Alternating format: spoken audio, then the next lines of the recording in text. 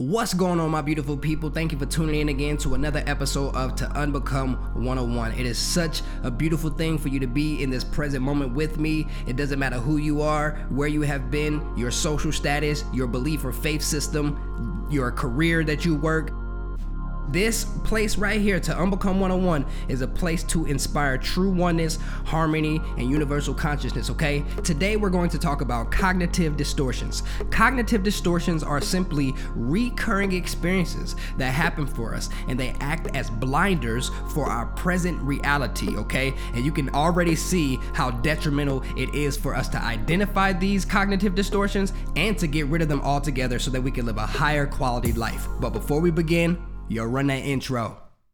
Welcome to Unbecome 101, the home to the lost, the isolated, forgotten, and the outsider who is trapped in the cycle of personal development. I am your host, Alfred J., and I'm here for the facilitation of ego and identity rehabilitation through unbecoming your original self. People talk about it, but may not know exactly where to or how to begin, and that's exactly what I'm here for. And prior to us getting started, most importantly overall, I want to express my highest gratitude for allowing me into your aura and your space. Let's begin. Okay, welcome back. Here we go. Let's go ahead and begin. Let's go ahead and start with a simple statement. In this statement, I'm going to say that thoughts and emotions are much like the wind, okay? They come and they go.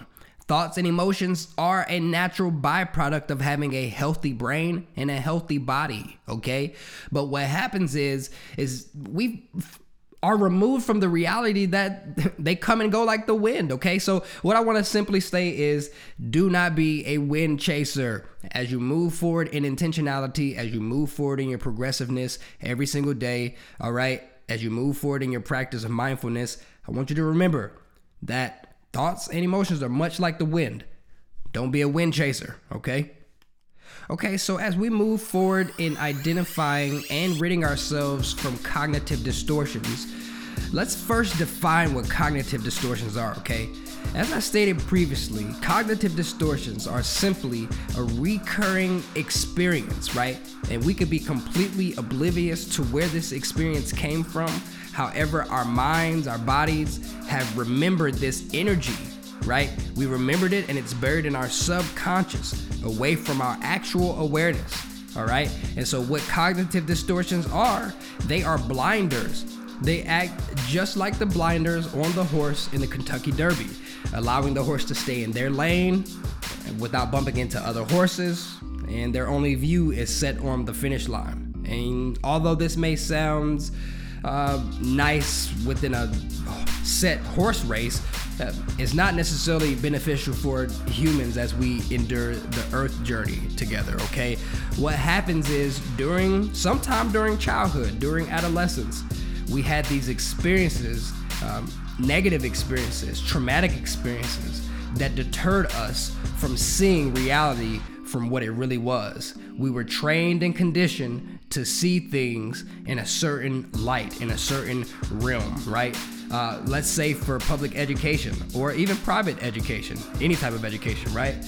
If you have a group of children that are sitting together, and let's say 10 of them, and there are 8 children that are setting out negative connotations in regards to education. They hate books, they hate reading, they dislike writing, right? They're behaving in a manner of rejecting new information that could potentially aid them in their futures, right? And then you have the 2 other students that are actually desiring to be studious. They're actually desiring, and they have this certain zeal and passion towards education, yet due to association with those other 8 students, those 2 students will essentially get a perspective of how negative education is, essentially, right? But prior to being around or being associated with those other students, they didn't have this scope on education. So it was because they were around the majority. The majority said this is what education is. This is what education feels like to them. So now they adopted a certain view on education in which they didn't even have at first, right? And you'll see this a lot of times, actually. You'll see specifically back into that example of education. You'll see children at the beginning of the school year, and this is strictly coming from my experience as a school teacher. You'll see students that will be in class and they are at the top of their game towards the beginning of the school year, but because they are associated around other students, or the majority of students who dislike education and don't show that don't show an enthusiasm towards education, you'll see their zeal kind of decrease. You'll see their efforts deplete a little bit, because they're receiving what we call cognitive distortions in regards to education. Okay, that's just a minor example. But before we go into further detail about what cognitive distortions are and how they come on, like I said, they usually come on due to negative experiences, traumatic experiences from childhood and adolescence, right?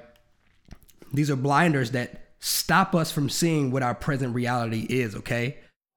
Imagine the human body, okay? So think of the human body vehicle as a working circuit, okay?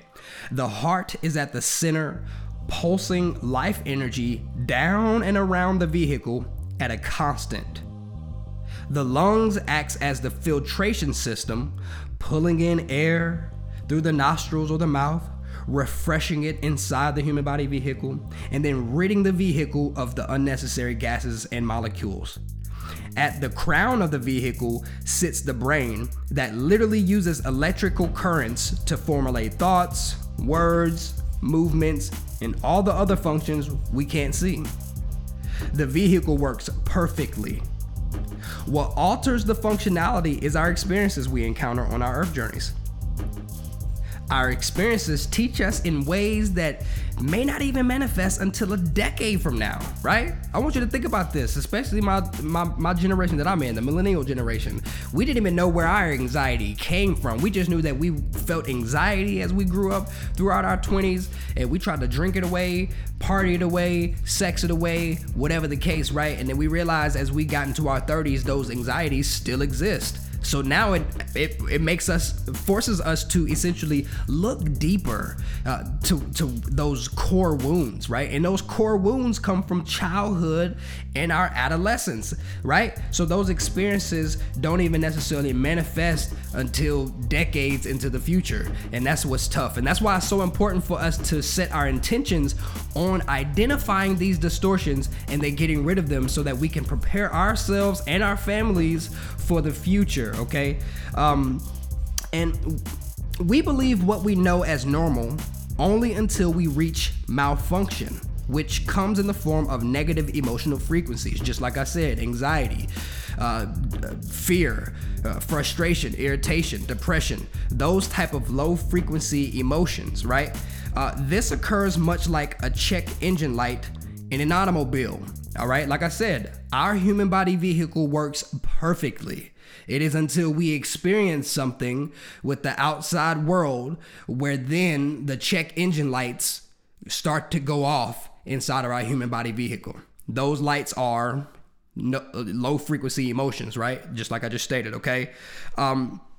Those emotionally charged encounters allows for our minds to build a world and to hold a view that rejects that pain at any cost. So whatever caused our brains and our bodies and our lives to experience some type of pain, some type of frustration, some type of irritation, we come up with these codings and these patterns within our minds, whether we're aware of them or not, so that we won't feel that pain ever again. So that's how distortions are formed. If we refuse or neglect to check those distortions, then we'll live in those patterns forever, and we'll drift without fulfilling the thing we came here on this earth to fulfill. And once these emotionally charged encounters happen, we adapt blinders, and these blinders are called cognitive distortions, and these are the blinders we carry throughout our everyday lives. in our work lives, in our relationships, in our marriages, in our friendships, in our parenthood, right? We carry these blinders and these distortions everywhere we go. And if we don't properly check them, then, like I said, we're going to drift and we're not going to reach the fulfillment that we're all seeking, okay? There are several cognitive distortions that we can sit here and call out, but that'll take us a few weeks to uncover and unpack.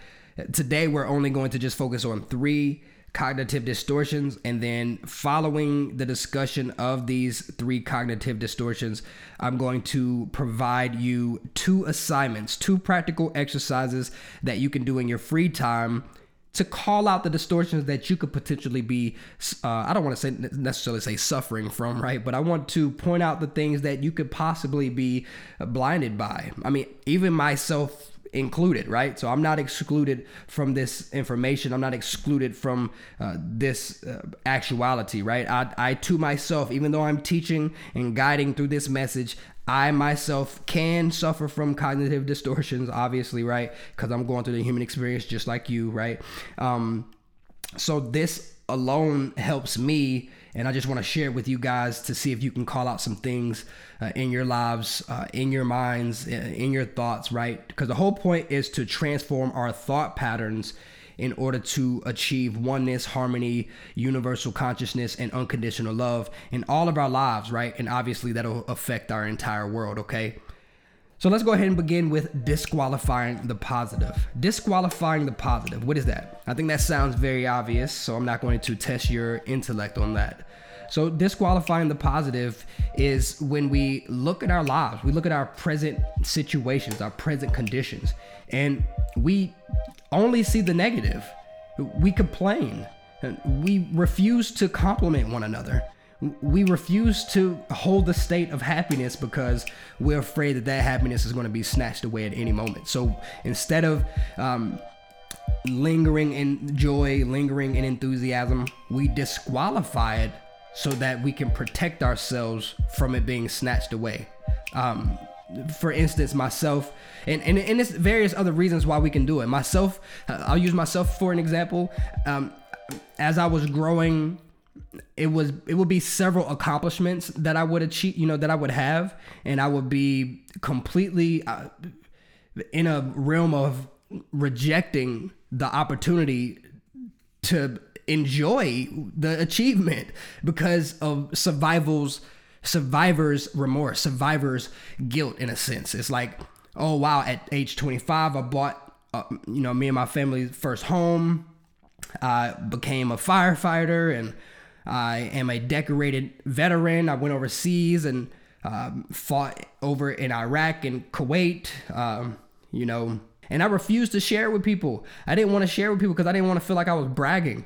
I was dimming my light down because I didn't want to make other people feel bad for my accomplishments. So that's another reason why we could potentially disqualify the positives, and that in itself is a distortion, and that came from my childhood when we were losing certain things back in 1998. We lost our home, my parents had split, and things were very tumultuous for me. It was very turbulent for my family, and from that moment, it's like deep inside, I never wanted to outshine anybody to make them feel bad. But I know for myself, I had to get out of that type of lifestyle, and I had to refuse to go anywhere near living how I lived growing up. Anyways, back to the subject. I was downplaying a lot of my achievements. I was downplaying a lot of my gifts and skills. I was disqualifying the positive that was in my life. And because of that, I was rejecting any opportunity to receive more good.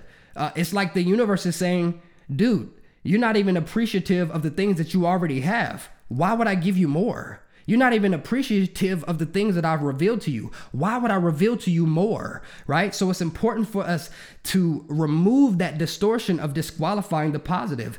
If you a boss, then that's what's up. Celebrate that. If you have a beautiful home, then celebrate that. If you have a beautiful car that you take care of and that you prioritize, all your priorities are straight and all of that, XYZ, your family taken care of, it's okay to celebrate those things. It's okay to celebrate that you got a full fridge of food in your refrigerator. And it's okay to celebrate that you don't have food in your refrigerator. Whatever the case, man, you got to be able to find the positive in everything. What that is doing is transitioning your state of being from apathy to gratitude. Okay, we're transitioning from apathy to gratitude. Okay, it's very important for us to do that, because when we shift into gratitude, we open up the portal of our hearts and our minds to receive fullness, to receive fulfillment. Okay, subtracting our value increases restriction. Okay, that pushes things away from you, not necessarily materialistic things.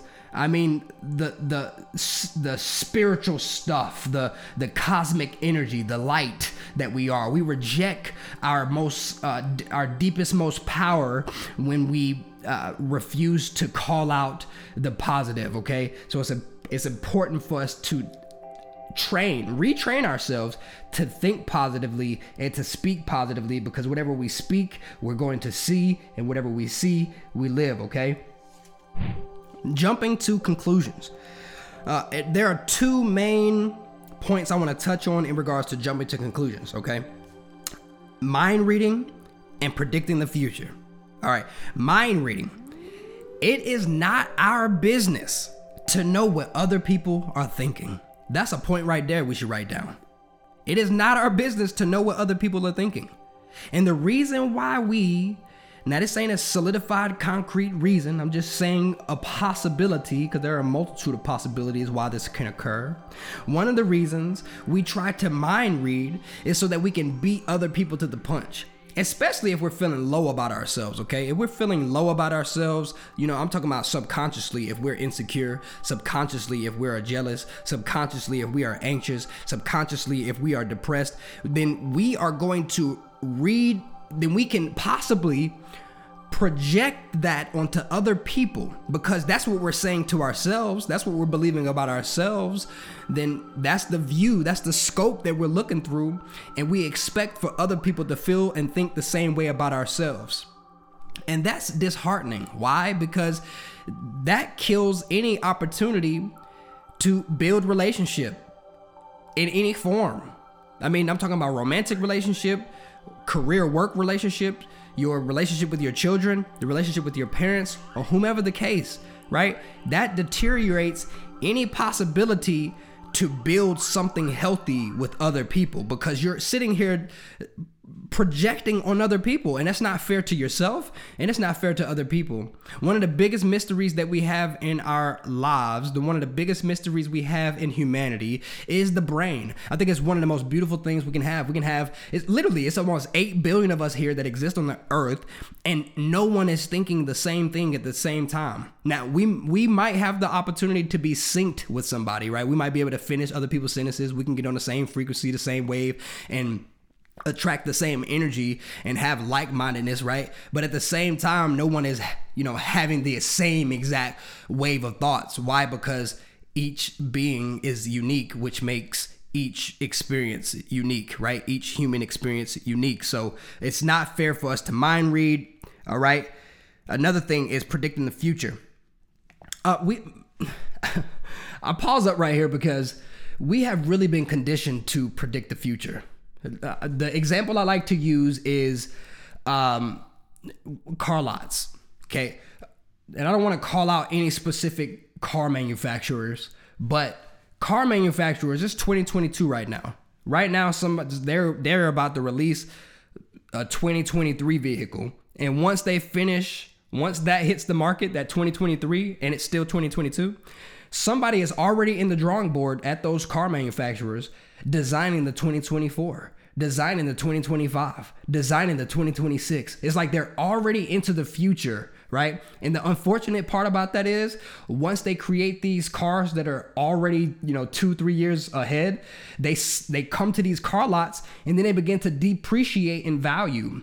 Number one. Number two, those car lots begin to be overpopulated. Number three, the last issue that I want to call out with predicting the future in that manner, is that even though these cars are depreciating in value, and even though these car lots are overly populated, it is millions of creatures, millions of humans that are suffering because they can't find a car, get a car, keep a car, pay for a car, can't afford a car.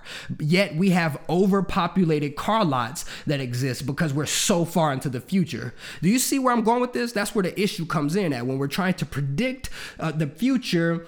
Right now, we're missing what's in the present moment. When we try to predict the future, we miss the present moment. Does that mean to sit back and accept apathy in a sense of not preparing and not planning or not scheduling the things that you are aspirational towards? No, I'm not saying to sit still, sit on your hands and do nothing. That's not what I'm saying. I'm saying that to constantly be projecting into the future is not healthy. Why? Because now our baseline for the present moment is redundant, is rejected. We don't even know how to behave. We don't even know how to be in the present moment because we're so focused on getting to the future. We're so focused on getting there instead of just being here. You know what I mean? And we force ourselves into knowing everything when we don't have to know everything. I think it's a beautiful thing for us to remain in the unknown of some pockets of life. Okay, it's okay for us to not know what's going to happen. When we don't know what's going to happen, it opens the door for us to bring our very best selves.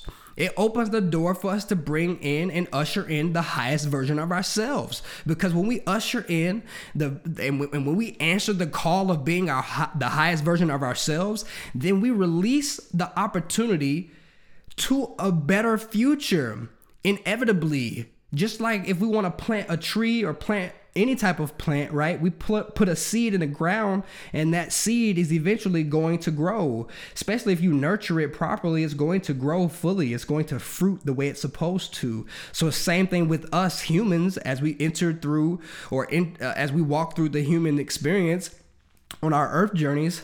Every day is an opportunity to place a seed in the ground, and the seed is you. So you get to bring your highest version of self and you get to plant that into the earth every single day, which means that you're going to fruit. Fruiting is inevitable. That means oneness is inevitable. Harmony is inevitable, right? Unconditional love is inevitable. And that's just in a sense of not even knowing what's going to come, but actually just being prepared to be your best self every single day. Okay, so that's what it's all about. When we try to predict the future, a lot of times we try to protect ourselves.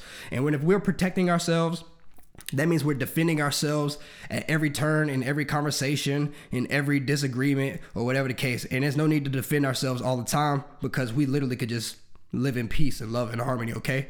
Last one, catastrophizing. Catastrophizing is when we blow things out of proportion on a regular, okay? It's the worst case scenario type of thinking, all right? It's almost very similar to predicting the future, except in predicting the future and catastrophizing, we're actually thinking of the worst case scenario, all right? And if we do this on a regular basis, then we recondition our mind to only understand the dramatics of life, okay? And here we exist in survival mode, and in survival mode, our bodies naturally hyperventilate. Our bodies naturally produce sweat. Our bodies naturally dilate the eyes, and we're prepared to either fight or flight, okay? So that's the issue with catastrophizing. It removes the availability we have towards peace and harmony and love, okay? And so the ego is very, very present in catastrophizing. Actually, in catastrophizing, we are preparing for something that may not even exist, okay? Most times it won't exist. For instance, back in my military career, we would learn about, because I drove trucks, I was at 88 Mike, so for all my veterans out there, shout out to you guys, salute to you guys and ladies. I was at 88 Mike and we drove trucks and we learned all of these terms and the things we would possibly go through.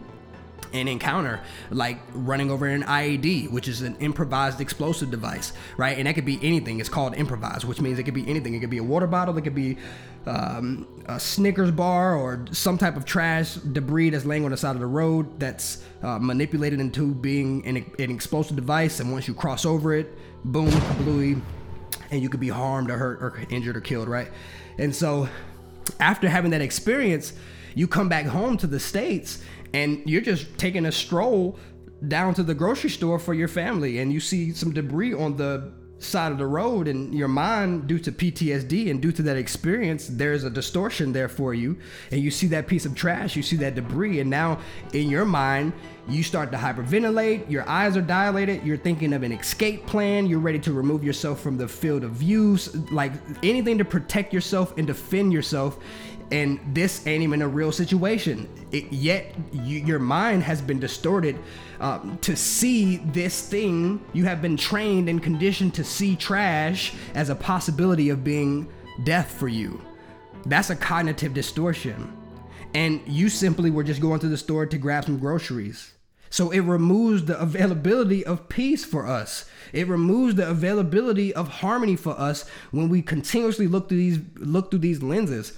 And honestly, it's no blame on anyone. It's just we have to have the skills and the tools to be able to call these distortions out, to be able to identify them and point them out. And that's the first step. Once you are able to point those distortions out, then you're able to remove them and then live your higher quality life, okay? Last thing I want to say before I give you guys the practical exercise, we'll go ahead and wrap up here, is that it's okay to feel that things are okay, especially after suffering through a pandemic.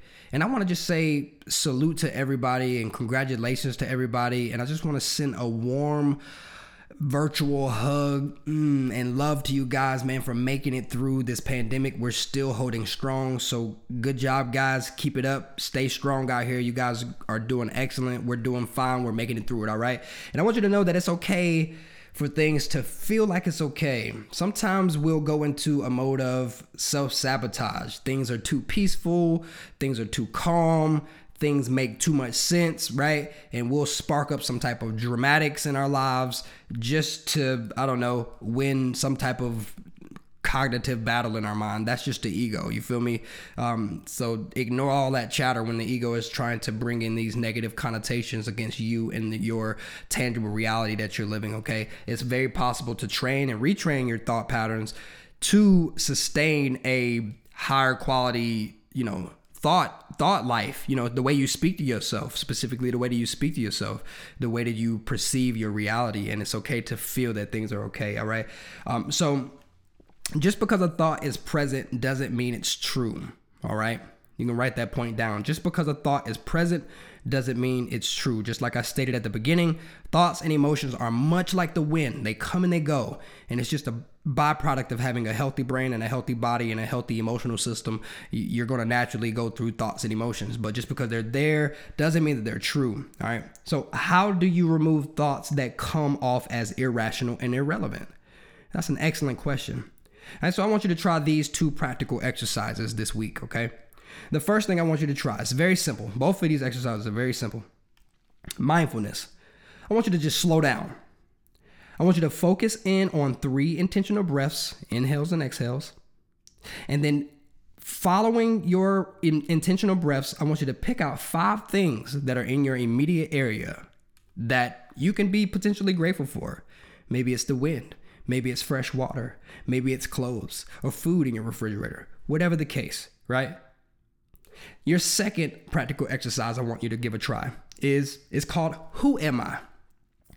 I want you to get a piece of paper, a pen. You can grab your iPhone, make a note of this, whatever the case, and write down 10 things your highest version of self, okay? Write down 10 things your highest version of self represents, okay? And now I want you to write out thoughts that defeat this version of yourself.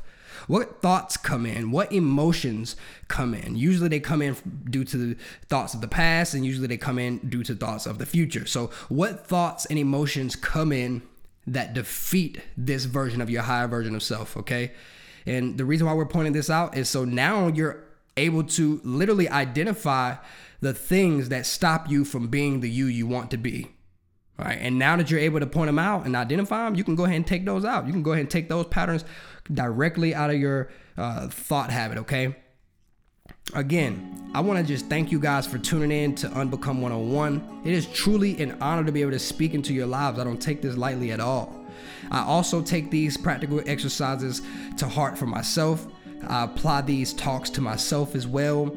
I don't have all the answers. I'm just a surrendered soul that is desiring information just like you, okay? And it's an honor to be able to guide you, to lead you into thought pattern transformation. If you want to tune in some more, I want to encourage you to download the Geneva app, Geneva, Geneva app, and go on and find the To Unbecome 101 page and join our community.